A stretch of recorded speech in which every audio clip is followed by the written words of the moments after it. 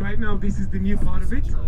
This is the first Zionist community to be built in the land. When I'm saying Zionist, not just Jewish, but Zionist Judaism. And this was originally built in 1878. So that's really like among the very, very first Zionist settlement in the country. When I'm saying Zionism, Zionism is the Jewish national movement. Basically, it's the movement that adapted all the concept of modern nationalism and said if we want to live as Jews without being persecuted and discriminated, whatever, we should eventually aim for having a Jewish nation state. And that's Zionism. Now, Zion is the name of, do you know? Zion is actually one of the biblical names for Jerusalem. Exactly, and that's basically Jerusalem. Jerusalem has 70 different names in the Bible. So one of them would be Zion. The Zionist movement, in a way, extended that meaning to the land, to the promised land, to the land of Israel. So not just for Zion, but basically the idea is to have a Jewish nation state in the promised land of Zion, which is the land of Israel. So Jews have always come to the country, Jews have always lived in the country, but back in the second half of the 19th century, we could find those first groups of Jews who immigrated into the land of Israel in order to have, for the first time, a Jewish nation state, a Jewish state, not just to live here, not just to study the Torah here, but really to actually have a political entity here. That's the first time since the time of the Maccabees, the Hasmoneans, which was the 2nd century BCE. So the Maccabees were the last, in a way, Jewish political entity to rule the country for about 100 years. This ended with the invasion of the Romans in 63 BCE. And the second time, or the next time we're having a Jewish independent or political independent entity would be 1948. So that's a result of a very long process and activity of the Zionist movement. So Rosh Pina was one of the very first, one of the three first Zionist settlements in the country. And again, that to put in mind the Jewish national movement. I was asked about when you build new communities, you could see that new part of Rosh Pina, whether we find archaeological artifacts. So in order to get a permit to build a house in Israel, you need to get, part of the process is to get the approval of the antiquities authorities. So let's say I built my house, I live in a country, I live in a farm, so it's a farmland, but in order to get a permit to build my house, I had to actually bring someone from the antiquities authorities to make a survey and actually to sign my paper. For me it was easy. If you build in Jerusalem, you build in Ramleh, you build in Lod, you build in Tiberias, you build in Tzfar, almost everywhere you build in Israel, that might be a bit more of a problem. Because everything has been populated back in the past, and in most cases you would actually bump into some archaeological artifacts, and then you need to actually freeze everything, do what we call rescuing excavation, try to take out as many artifacts as possible, and then you build foundations to actually keep building. If it's important, really like an important site, probably the whole project is going to be freezed, and you know, you cancel it, because if you find something that is really important, that would be actually preserved. Who pays for it? The developer. So eventually, price of housing in Israel is beyond any range you can imagine. Part of it is because of those unexpected expenses. It's always put in the total cost. So the end customer who buys the condo, buys the house, whatever, eventually would have to cover it. So since this is completely unexpected, you don't know how much it's going to cost you. From the very beginning, there's an extra cost just to be on the safe side. You know, there are about 15,000 archaeological sites in Israel. Potentially, we can actually get up to probably 300,000. That's the number I heard from one of the archaeologists. Means almost wherever you stick a shovel, you find something. Whether this is important or not, that's a different question. Whether this is what you're looking for or not, that's a different question. But this land has been actually populated for more than 7,000 years. I mean, way before Abraham, it's before. And why, basically? If you look at the map of the world, or the map of this region, what are the ancient civilizations here? In the south, that would be Egypt, right? And then you go further east and northeast, that would be Mesopotamia.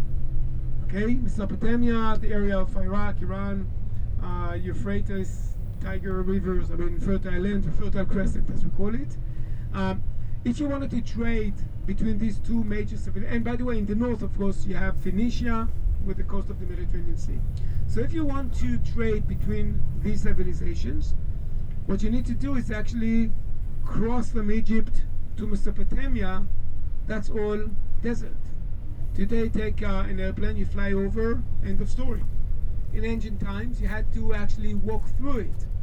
We just spoke to you about distances. Think how much Jesus had to walk from the Sea of Galilee to the district of Caesarea Philippi. We're taking like a 50-minute drive, but think how long it took just to walk. It's difficult. It's long distances, right? So crossing the desert at the time was basically impossible. Impossible for humans. It's like it's huge, it's big, water supply, food, carrying your stuff with you, almost impossible. So basically, in order to do that, you had to make a detour to walk around it. Look where Canaan is located. Canaan is really north of Egypt, along the coast. There's a very narrow strip of fertile land. So everyone who wants to cross from Egypt to Mesopotamia or the other way around had to cross along Canaan, and then to go either along the Jezreel Valley or farther north along the Galilee and cross east. So this place has always been populated, and therefore go to any ancient civilization and find, of the region of course, you'll find remnants. This is why it's also a meeting point of different cultures. So you can see the influence of different cultures all meet in this kind of a tiny small part of the land. So you think of that tiny spot of Canaan.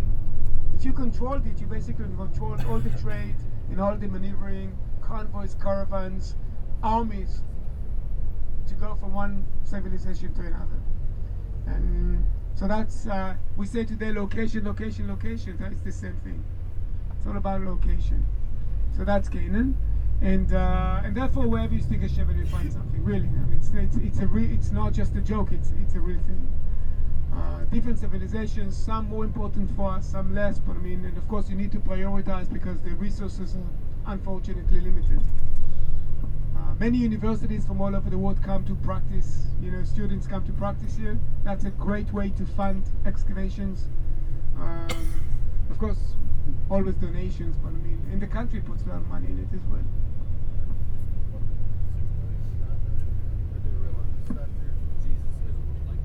He was talking about the Zionists. I did an episode.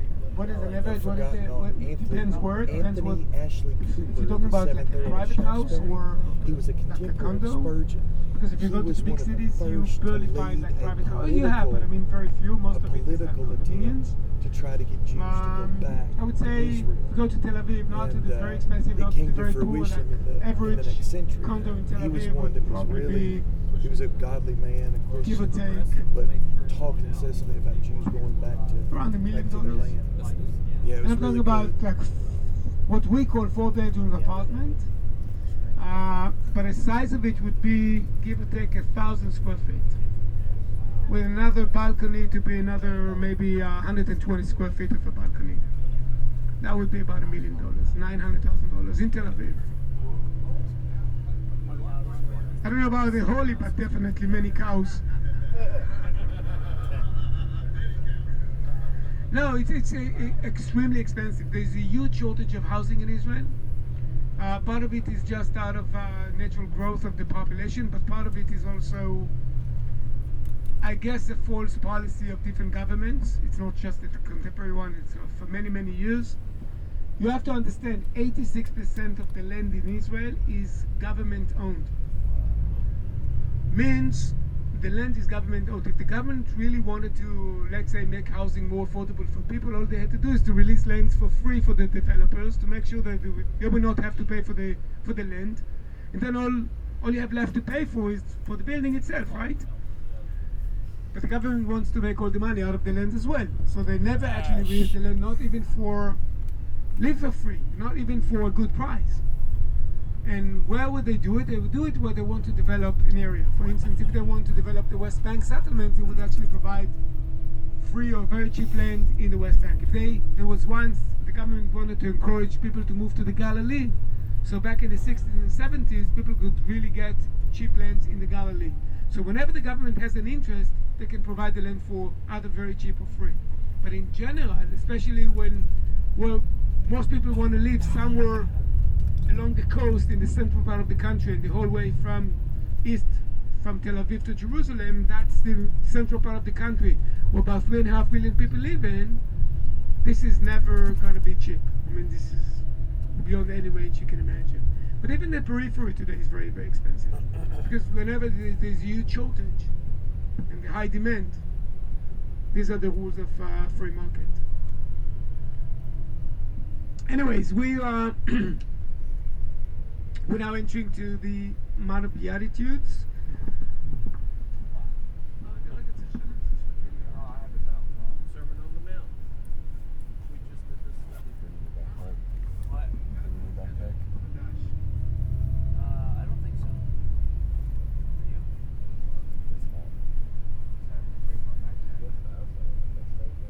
Now, you can close your eyes.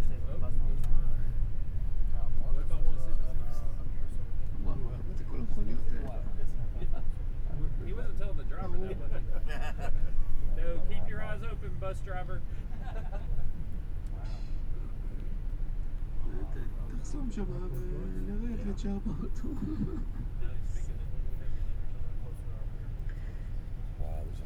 Okay guys, we're gonna get off the bus here. We're gonna be here for about probably half an hour or so.